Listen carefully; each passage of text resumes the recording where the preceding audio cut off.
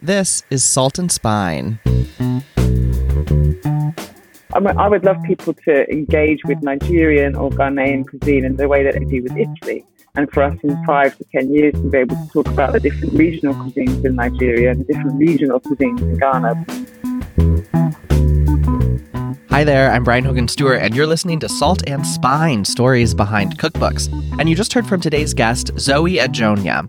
Now, Zoe is the chef and founder of Zoe's Ghana Kitchen, a pop-up restaurant and supper club that's taken place in various places around the world, from London, where Zoe lives, to Berlin and New York. Now, Zoe's Ghana Kitchen has grown into a distributor of African ingredients and spices. In 2014, Zoe gathered her work as a writer and chef, bringing recipes from her experiences in Ghana and running her supper club into her debut cookbook titled Zoe's Ghana Kitchen. And the book was recently reissued and adapted for an American audience. Now, Zoe's well-received pop-up first started out as a way to fund her master's degree in writing from the University of London, but the supper club took off and ultimately helped inspire her to find more exciting recipes and to learn more about the Ghanaian cuisine that she was cooking. In 2014, Zoe visited Ghana, where she connected with her family and friends and set out to learn more about the local cuisine and the ingredients that inspire it. While there, she found the recipes and stories that later came to make up her cookbook, and she deepened her knowledge of Ghanaian food and culinary traditions. This cookbook itself is explorative and exciting, and Zoe even includes soundtracks with her recipes to invoke a sense of place and flesh out the experience of Ghanaian cuisine. The book includes an extensive guide to ingredients as well, educating readers about the spices and flavors that are central to Ghanaian food. From cover to cover, this cookbook is also filled with colorful pictures of mouth-watering dishes and insightful tips scrawled on each recipe. The book, as Zoe says, is an invitation to learn more about Ghanaian food and to bring the ingredients of West Africa into our day-to-day cooking. So we've got a great show for you today. You'll hear from Zoe about the ways we can change the food media landscape to better represent African cuisines, the nuances and complexities of African cuisines that are often left out, and you'll be able to find some excerpted recipes from her book on our website. Plus, as always, you'll see Zoe at work dreaming up a wonderful meal with our signature culinary game. So let's head now to our virtual studio, where I sat down with Zoe Ajonia to talk cookbooks. Hi, Zoe. Thank you so much for joining us on Salt and Spine. Hi, Brian. Thank you so much for having me. It's a miracle that we've connected through this internet. Whatever's happening to the internet is having a hiccup. But yes, I'm very happy to be here. Thank you for having me. Yes, thrilled to have you with the miracle of technology, internet issues halfway across the globe. We're making it work today. And so excited to talk to you about your career and your cookbook. And we always like to start with our guests just by learning a little bit more about your personal life and your relationship to food. So we'd like to start at the beginning and talk a little bit about the role that food played in your life when you were growing up. So I believe you were born in Essex. Is that right? Yeah, that's right. That is right. Yeah, I was born in Essex in a convent for unmarried mothers. But I was brought up in Deptford, southeast London, the first 6 years, and then the rest of... Then I spent a bit of time in Ghana, then Deptford, then Woolwich, and then Brighton, then London, then now, which is international. Yes, yeah. As often as I can be. Yeah. Can you talk a little bit about the role that food played in your life as a kid? What was your relationship to food? What sort of food memories do you have? And how did cooking factor into that? Oh, yeah. So I suppose contextually, it's useful to say that my mum's Irish and my dad's Ghanaian. So I'm a third culture kid and I'm the first English person in my family. So I had sort of my mum's Irishness, Irish sense of taste and flavour and profiles. And then obviously my dad's, which was extremely the other end of the scale in terms of texture, taste and smell and all those things. And so, I got to explore a wide range, I suppose, of food and also the English food in the middle. But food became incredibly important to me and in my household because it was, for my parents as immigrants to the UK, I could always see that food was this really amazing tool to transport them back to home. And it was like, it was just imbued with so much more than mean, obviously, anyone who gets a food parcel is going to be pleased, you know, and anyone who goes shopping for themselves and selects all these ingredients that reminds them of home, they're going to be happy. But then there's this extra level of something meditative and nostalgic and dreamy that takes people back to home. And I noticed that with my mum and especially with my dad. But the reason Ghanaian food in particular became more significant to me was because I didn't have a good context of Ghanaian culture around me in London growing up. Whereas I spent loads of time in Ireland, so I had a really strong idea of Irishness. What is my Irish ancestry about? How does that show up in me? But I didn't have that same connection to Ghana. And so my dad cooking that food became this kind of gateway, if you like, into his world and his history and his culture, and therefore mine. Yeah, you've written before about your dad bringing home ingredients that were new to you and sort of exotic to you, and that you really had to kind of pepper him with questions, and that you were very inquisitive as a kid, right? So you took an interest in the ingredients and the process of cooking from quite an early age. Oh yeah, absolutely. And also, you know, my dad was a very quiet man, so like engaging with him in conversation wasn't particularly easy. And so cooking became this other tool then for me to spend time with him, or like, I don't know, try to get to know him. But so I learned mostly by osmosis and just by like watching a lot of the time. But yeah, I started, I think when I was about 8 or 9, I was cooking like next to him on the hob. And it was just, a process of curiosity and gentle questions and, you know, softly catchy Ghanaian cookery lessons. Yeah. And you write too about cooking for some of your friends when you were younger, right? You would cook for school friends and things. What was that experience like to be, you know, I think a lot of folks learn to cook and cook for family members at an early age, but to cook for people outside of your family, for friends and people that you know at school as a child, what was that experience like? Did you take anything from that? I mean, okay, let's say child is it makes me sound like I was 6 wrestling at MasterChef dinners. That isn't what was happening at all by any stretch of the imagination. Sure. I was an adolescent, I suppose, like late, coming into teenagehood, whatever that is. And, you know, because I'm going to give my age away now, but I'm a latchkey kid as well, you know, so I'm from that generation where there was an element of like looking after yourself after school and cooking your sister, like making your sisters pack lunch and breakfast and da. So I guess I'd grown up a little bit with this kind of self-reliance anyway. Mm-hmm. And, you know, eating was a big deal on the Irish side of my family because it was a big family and meal times were big occasions. At home, it was more kind of nuclear and stuff. But for friends, it was like me cooking for my other kind of latchkey friends, I suppose. You know what I mean? Sure. So yeah, Lisa Nelson in particular. It was great because I was cooking things like peanut butter stew or corned beef and rice, like slightly weird things for them. It's fun to share things when they're enjoyed. And it became like those kind of dishes became the things that my friends bugged me all the time to cook. Once they had it once, it was like, can you cook that thing again?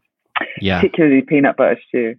Yeah, which we'll come back to in a minute because I know that really launched the food career for you. But before we get there, can you talk a little bit about what you thought your path might be as you got older? I know that you were pursuing writing. Like, where did you sort of think you were going professionally before we get to this moment where you really sort of dive into the food lane?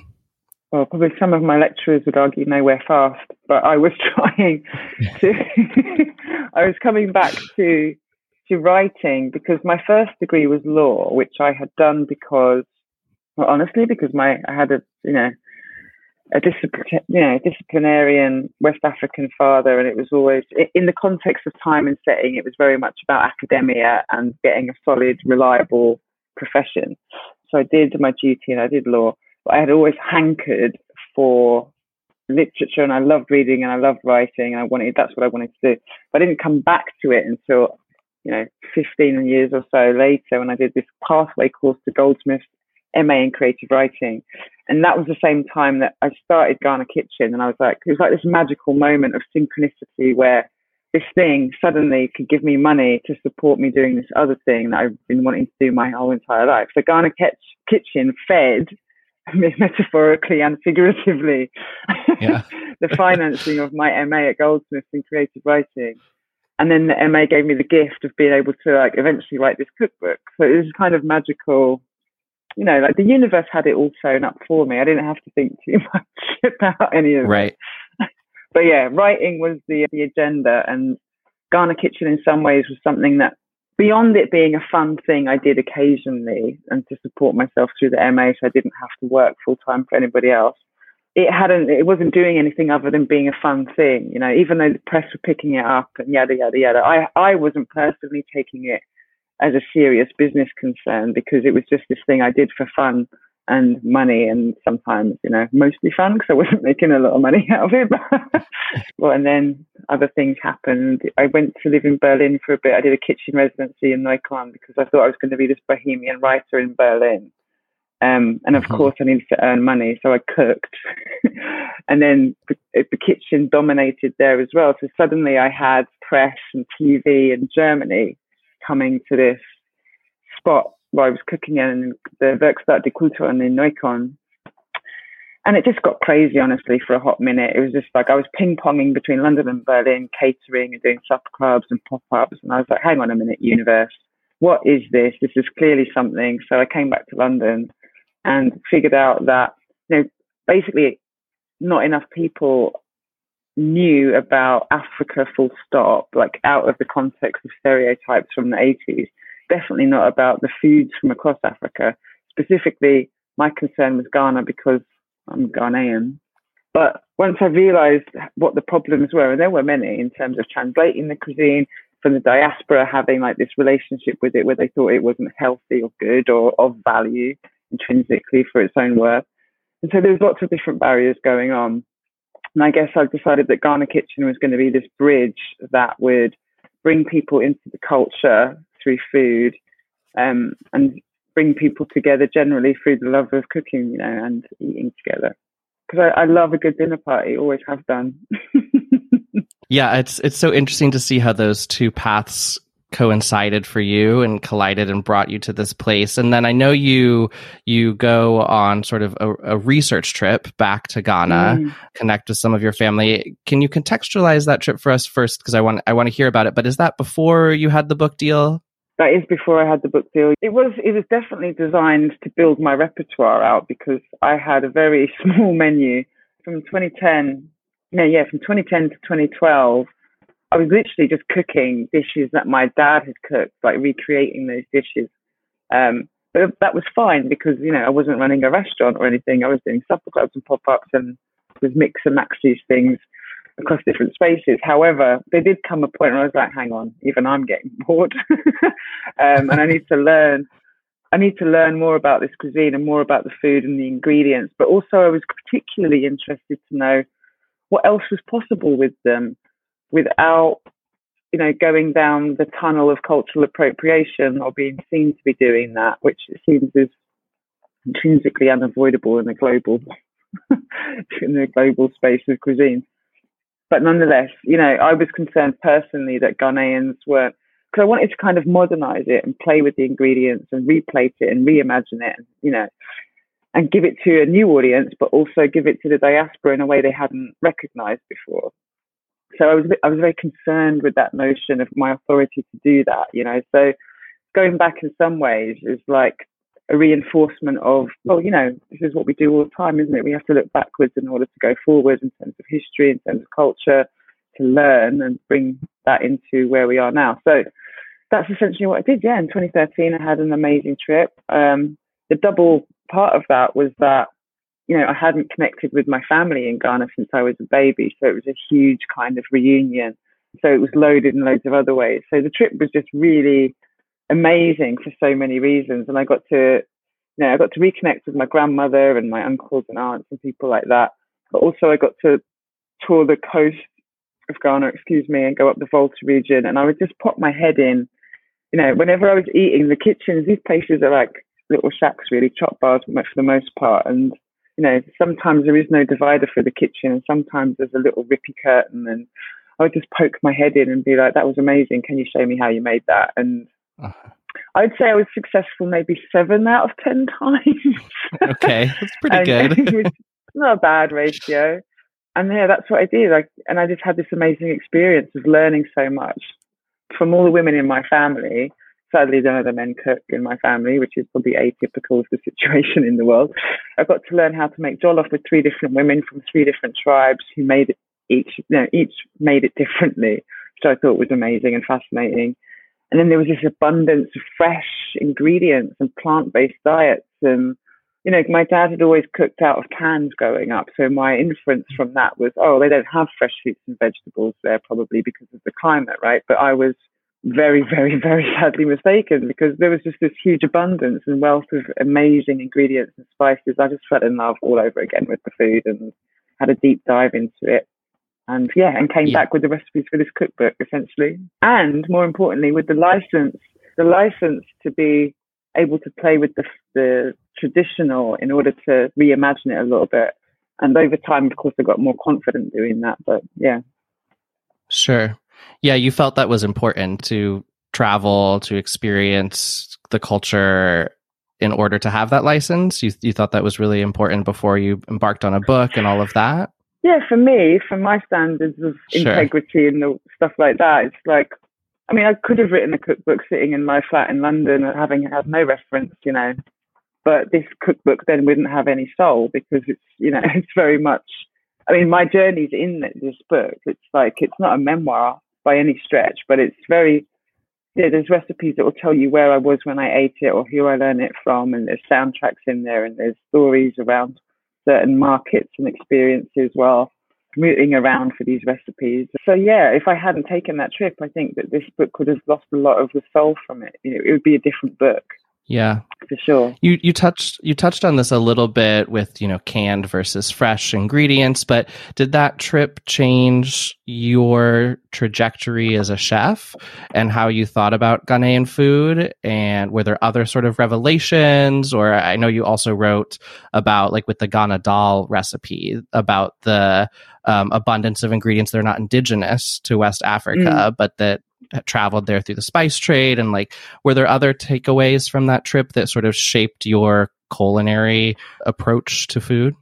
Yeah, absolutely. I mean, of course, there's learning all the different myriads. I mean, just even like groundnut soup, the dish that was my signature dish in the UK for a long time. There's so many variations to that, and not just in Ghana, but across West Africa, between Togo, Nigeria, Senegal. Like, everybody has their own version of that. It'll be familiar to everybody, but everybody will have their own version of it, you know. And I came away with that a lot of the time, that each tribe has their own preference, even in terms of kenke, which is fermented corn dough. You know, like my grandmother is fancy, and then they have fancy kenke, which is wrapped in plantain. That's a particular kind of palate required for that. And then, you know, gar kenke is most popular across all the parts. And then, you know, just learning the abundance of seafood, from like octopus and squid and all this amazing seafood that I didn't imagine would be there. But of course it is. The Atlantic's right there, you know, on the coast at least. But then you travel up north, and then you're in a different environment again, not just environmentally in the landscape, but that affects the diet there and what is fermented and how much food is fermented. And, you know, so I just honestly learned so much. And I think when you come back armored with knowledge, you're excited to then explore and play. And yeah, the influence of the spice routes and the various colonials who'd been through Ghana, from the Portuguese to the British, all left something in the cuisine, you know. So all of that was hugely revelatory. And as I said, I came back excited to finesse what I had learned, but also to extrapolate and reimagine and play as much as possible and showcase the ingredients and flavors, because that was seemingly an ever expanding catalogue as well of all the indigenous spices and things that my dad wouldn't have used cooking, because he's not an auntie, but, you know, he was doing his best to recreate childhood dishes from memory. So it was just very interesting to see how all of the pieces fitted together and what was possible within that jigsaw of diet and cuisine. You also included a soundtrack in the book and music sort of throughout, and there's this underlying concept of music being really important to your life. Can you talk about that decision we've seen it in a number of cookbooks, but of course, you know, you first wrote this book in 2014. before some of the more recent examples I have of folks who have included music. What was that decision process like for you? Did you know that would be a part of the book going into it? And why did you choose to do that? Really, honestly, no, I didn't. But what I knew was that I wanted the book to have as many different feelings of the culture as possible. You can't make a cookbook an encyclopedia of Ghanaian culture. And also, I wasn't an expert necessarily in Ghanaian culture. I'm still learning today because, like I said, I have this disconnect for so many years, and then it's still a process of, absorbing and melding with it all. And I'm continually learning about Ghana. It's a huge country. All that is to say, what do you think? I've forgotten what the question was. Music. Oh, sorry. So I tell you what happened. And I had made it a practice of mine at supper clubs to have soundtracks, to have fabric, to have art, and to all have all those elements. So of course I wanted that in the book, but I wasn't thinking specifically about how I would fit music into it because it's not the first thing you think of. It's a visual medium, a cookbook, isn't it? However, I had one of the very, very few books I could take any inspiration from when I was writing this book was Brian Terry's Afro Vegan. And he had a track for every recipe. And I was like, wow, that is such an amazing idea. Obviously, I didn't want to copy that straight up. And I doubt I had the energy or the time to compose a tight track for each recipe in my particular book. But I was inspired by that idea of music in the book. And I thought, well, do you know what? I have a Ghana Kitchen Spotify playlist. I'm just going to contact one of my DJ friends and say, can you curate something that feels like this, and curate another one that feels like this, and we'll have something to cook to and something to eat to, so that people can get a vibe, get a bit of fun happening in the kitchen when they're cooking, and get a sense of Ghana. And part of it is wanting to take people there, visually and audibly, and obviously always through the flavor. Yeah, I love that. In terms of bringing people there, the title is Zoe's Ghana Kitchen. The subtitle includes an introduction to new African cuisine from Ghana with love. But you've talked a bit about, too, this idea, particularly from Western audiences, to group African food into one sort of monolithic cuisine. And I know it's been a number of years since you first wrote this book. I'm wondering how you think things are changing, like how we're doing in terms of shining a light on the myriad of cuisines across Africa. I know particularly for you, a focus on Ghanaian cuisine. I wanted initially, my first reaction was to be positive with you on this. And no need to be positive. I know.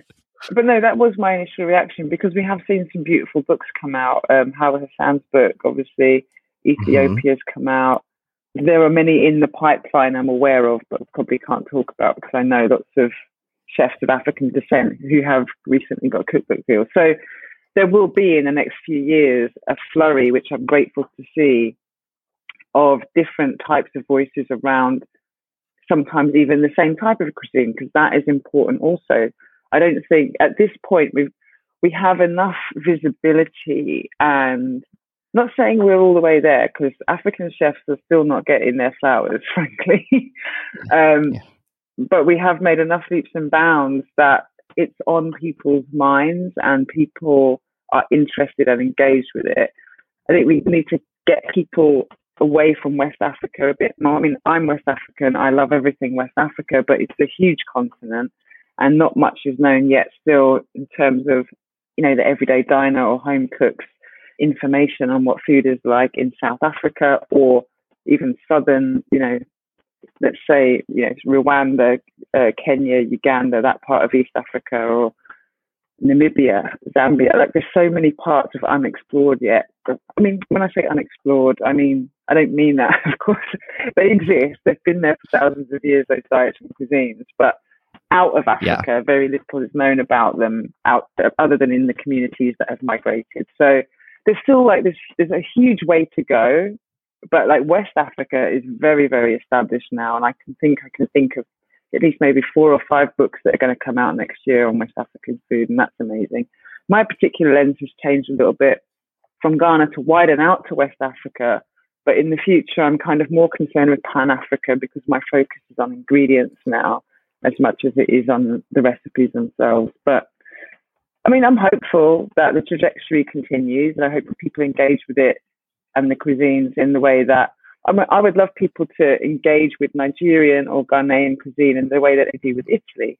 And for us in 5 to 10 years to be able to talk about the different regional cuisines in Nigeria and the different regional cuisines in Ghana, because we're still at this point, sadly, where people will say, and it's an understandable, honest question, but there isn't a good answer to it because there isn't a right answer. And it's the kind of question like, what is the cornerstone of this cuisine? And how do you define Ghanaian cuisine? You can't, because there's so many tribes, so many food cultures, the landscape is completely different. So therefore, what's available to eat, farm, and grow is completely different. So, I would love that let's have a more nuanced conversation about African foods, plural, because it's not a country, it's a continent. And I think people just need to keep remembering that there are 54 types of cuisine on that continent. And while they may all share some similarities country to country who are neighbours in terms of what the ingredients are, certainly the preparation and the spice preparation and the cooking styles and how they're eaten will be different because they're different countries with different cultures. And in terms of the cookbook industry, you noted that, we're starting to see some progress there. We talk a lot about decolonizing the food industry. And I'm curious with publishing in particular, like what are the steps in your mind that would really help us achieve that? Certainly giving authors of African descent cookbook deals is like a start and a right step, but like the broader industry is still very much controlled by white folks and white men in particular, publishing at large. Do you have thoughts on how we sort of move beyond just giving cookbook deals to really shine a light on the diversity of African cuisines? Beyond cookbook deals, well, I think it all starts with representation of some kind or another, because you can't be what you can't see. I mean, I've seen that, I've lived that experience myself. So cookbook deals are great. But for me, I mean, the book I'm working on right now, for example, is a canon. It's a canon of African chefs in the diaspora. And I think we're only just starting to see a couple of certain chefs from the continent break through onto the international stage, but there are so many more of them. So it's about now getting the platforms to these kinds of chefs who are doing incredible work, getting them noticed, getting them and the cuisine noticed, because sadly in publishing, it's all about personality, really, isn't it? It's very personality driven. It's not so much about if you are an expert. It's like, can we make you look like one? So, there is like the deep thinking that needs to change, just in terms of how you represent food, how you represent a culture. I believe that work is underway for the most part, but how do you find the talent, and can it not always be the same 10, 20 people who are getting the profile? And I think that's true for all the cuisine. Like, there's plenty of cuisines who suffer from that problem. I think it's we just need to be more generous with the spread of coverage and with the variance in cuisines as well, because as I said, West African cuisine is very dominant right now in food media. Rightly so. I mean, we have been working very hard for a number of years to put it there, but we have certain privileges, perhaps those of us whose voices have broken through, that won't necessarily be afforded to people on the continent, So it's like, at the end of the day, they're doing the deep work because they're on the ground and inspiring the rest of us, So it's about finding ways to do that. And, well, you need to hire editors that care passionately about that, who want to see those voices heard and recognised. Yeah. Honestly, they should all hire me, and I do a great job of I agree. all my people, giving them deals that they need. But beyond that, TV and whatever other success people think, I mean, I don't know. It's all, that kind of thing's all relative, isn't it? You can be on the telly and not feel successful, but you can have a 12-seat fine dining farm-to-table thing in the middle of the Congo and be living your best life and be thinking like, this is the dream. I have the best restaurant in the world in the jungle. So, it's cut a very long narrative short. I think it's about finding ways to platform voices as much as possible. And I know that is something I'm trying to do increasingly as I go forward. Yeah. And it's not always up to the publisher to do that. It's for us to do that as well as cooks and chefs and support our community and help bring out, use the ladder and help bring people up. I'm Cleo Worster, Salt and Spine producer. Remember, you can follow us on Instagram at Salt and Spine, where you'll find the chance to win copies of featured cookbooks as well as recipes from the books. Each week, we love sitting down with another of your and my favorite cookbook authors to tell the stories behind cookbooks. From Jacques Pepin to Nigella Lawson to Samin Nosrat and Carla Hall, Salt and Spine is the leading podcast featuring interviews with your favorite authors. If you're a new listener, check out our catalog of more than 100 interviews with cookbook authors. Plus, we publish delicious and exclusive recipes, hold cookbook giveaways for listeners like you, and so much more. We can only do it thanks to listeners like you. The best way to support our work here at Salt and Spine is by subscribing to our Patreon page. You can join the Salt and Spine community today and support our effort to bring you top-notch interviews and the best cookbook content starting at just $2 a month. Subscribers receive early access to events, opportunities to win signed cookbooks, and bonus content. You can find out more and join the Salt and Spine community at www.patreon.com/saltandspine. Are there books, cookbooks, or authors who have been particularly influential to you over the course of your career? I know you mentioned you're working on another book now. Are there people that you have turned to for inspiration or that were just crucial for you as you were coming up?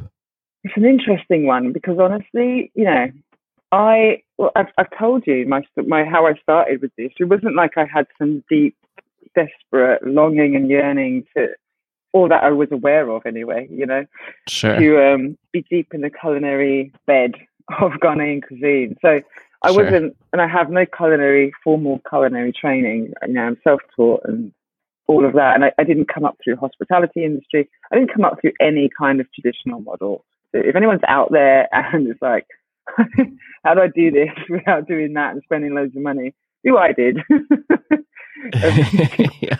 Basically avoid the status quo and do it all the other way. Yeah. But all that is to say, I didn't have a heavy inspiration of cookbooks and cookbook writers.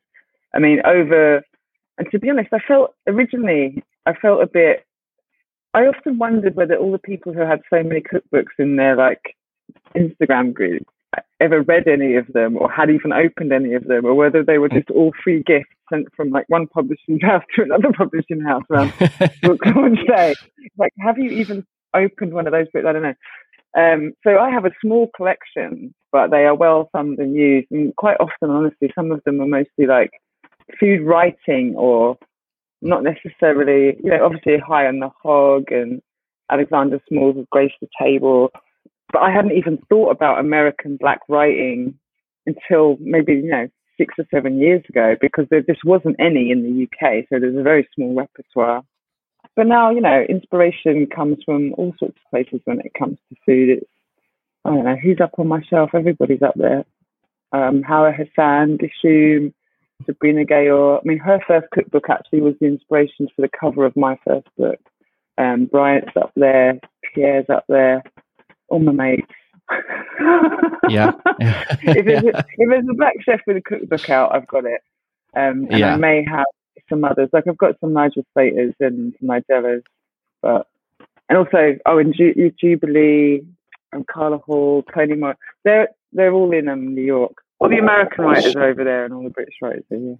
What do you think then, since I like that you are selective in your books and that you're not a person who just wants a vanity wall of 5,000 cookbooks behind you that are never opened. You're selective. And so I'm curious then what you look for or what you think makes a good cookbook. If it's a book that you really love, what is a trait that it has that makes it so? Ooh, it has to teach me something that I really want to know. So also books on fermentation or Koji alchemy, that book, I love that. The Name of Ferments book, I love that. So anything about ferments, pickles, acids, process books, I love those. And then when it comes to the food writers and, writing cookbooks that you cook from, I think for me, it's when it doesn't feel forced. I always want to know that when I'm looking at a book, that the person whose name is on the front has had a good amount of time involved in making that. I feel like you can tell when somebody's in the book and when they're not in the book. Just kind of, I don't know, the energy of it just comes out. You know what I mean? So I'm looking for a voice that's like casual and inviting you to be curious, but also not being too strict about the rules and being like, this is this, but you could do this if you want, or I don't know. That's how I like it, because that's how I like to write. So I don't like to ever, Yeah. I don't like hard and fast rules and about cuisines, because I know from experience that they can be adapted from home to home in the country of origin and from city to city. So there's a little bit of leeway and license, but anything that evokes a culture is bright and lively and lovely and not, intimidating. So anything that's accessible. And it's about something I know nothing about. I think that's a great answer, and I love that it teaches you something, that you learn something from it. Well, we always end with a little game. So we have these fun cards here, and I know that you, from starting Zoe's Ghana Kitchen, are now known as a person who can put together a wonderful pop-up dinner, a wonderful supper club at a moment's notice if need be. So that's our theme today. We're going to pretend that someone's called you and said, let's do a dinner. And here's what we have. Here are the ingredients that we have to work with. So we'll draw some random cards here and see what we can come up with. How does that sound? Sounds scary, but go. Okay. Yeah, I think we'll be fine. I don't think it's too scary. We have proteins, vegetables, flavors, which are herbs and spices, things. And then our secret ingredient deck has sort of wild card, potentially more obscure. So let's start with a protein. Okay, we have beans is our first protein. Our vegetable we're working with is cabbage. Our flavor is nutmeg. Ooh. And let's go for a secret ingredient. Okay, we have dragon fruit. Interesting. All right, so we're putting together a supper club. We have beans, cabbage, nutmeg, and dragon fruit. What might we make? Beans, cabbage. I mean, I'm going to go for the obvious with the cabbage and nutmeg and do like,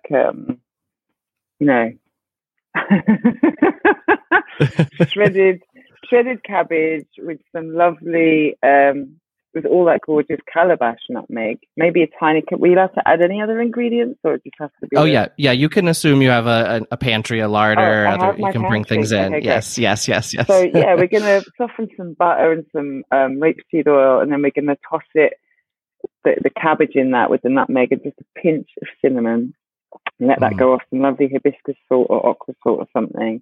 What makes it just a really simple. Like bean cassoulet. Do we know what kind of beans they are? Oh, no, it's open-ended. So maybe we'll use Botelli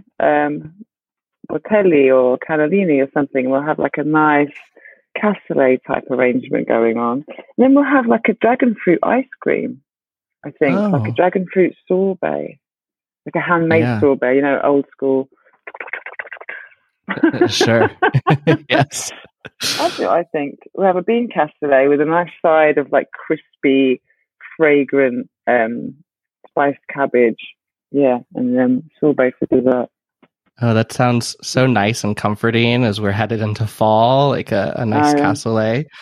Let's do one more round. Thanksgiving dinner, that. I know, that was so great. Let's do one more. Okay, protein, we have ground beef. Our vegetable this time is onion. Doesn't specify. Could be, well, it looks like the red in the picture, but could be any onion. So ground beef, onion. Our flavor is chili flakes, red pepper flakes. And the secret ingredient we are working with is matzah flatbread. Matzah. I need my wife for this. Okay, matzah. Oh, good. All right. Good. Well, I mean, it's just screaming tacos, but I'm like, what do you do with matzah in a taco situation? Can we make, ground beef, onion, chili flakes, matzah. Can we make, we're going to make meatballs, because my mother-in-law puts crumbled matzah into the meatballs. There we go. Oh, okay. Yeah. So we're going to soften, we'll caramelize and stuff. And see how excited I was to find Yes, that I saw it click there. Yeah. We're going to soften and caramelize those onions so they're really sticky and delicious and sugary. And with some chili flakes, a tiny bit of garlic, dehydrated garlic or garlic powder in oil. And then, incorporate the beef, maybe a touch of cumin, a little bit, and then a little bit of ground coriander. Yes. Oh, yeah. And then crumble the matzahs in with the mix it into your meatballs, put them in the oven for 25 minutes, and then stick them in your sauce on the hob for the final 20 minutes of cook time, and chuck it over pasta, chuck it over spaghetti. That's going to be wonderful. That sounds delicious. Is it a tomato sauce? I've added tomato sauce to this in my head. I didn't describe it verbally, but there's definitely tomato sauce there. How about that? Oh, yeah, I like that. Yeah. Yes. All right. Well, that was so much fun. Thank you so much, Zoe, for joining us on Salt and Spine. This was so great. Oh, I had a lovely time. Thank you so much for inviting me. I really appreciate it. And that's our show for today. Thank you so much for listening. As always, you can find bonus content from today's show and all of our episode's on our website, saltandspine.com. There you'll find featured recipes from Zoe's Ghana Kitchen. Remember, if you like hearing from your favorite authors on Salt and Spine, and I hope you do, please click subscribe wherever you're listening. You can also leave us a rating on iTunes, and you can join the Salt and Spine community and support our show at patreon.com. Our show today was produced by me, Brian Hogan Stewart, and our producer, Cleo Worster. Our kitchen correspondent is Sarah Varney. The Salt and Spine original theme song was created by Brunch for Lunch. Salt and Spine's studio home is the Civic Kitchen in San Francisco's Mission District. The Civic Kitchen is now offering digital classes for home cooks as well as in-person classes. Find out more at civickitchensf.com. Thanks, as always, to Jen Nurse, Chris Bonimo, and the Civic Kitchen team, to Edible San Francisco, to Celia at Omnivore Books, and to Monique at Hardcover Cook. We'll be back next week with more stories behind the cookbooks you love.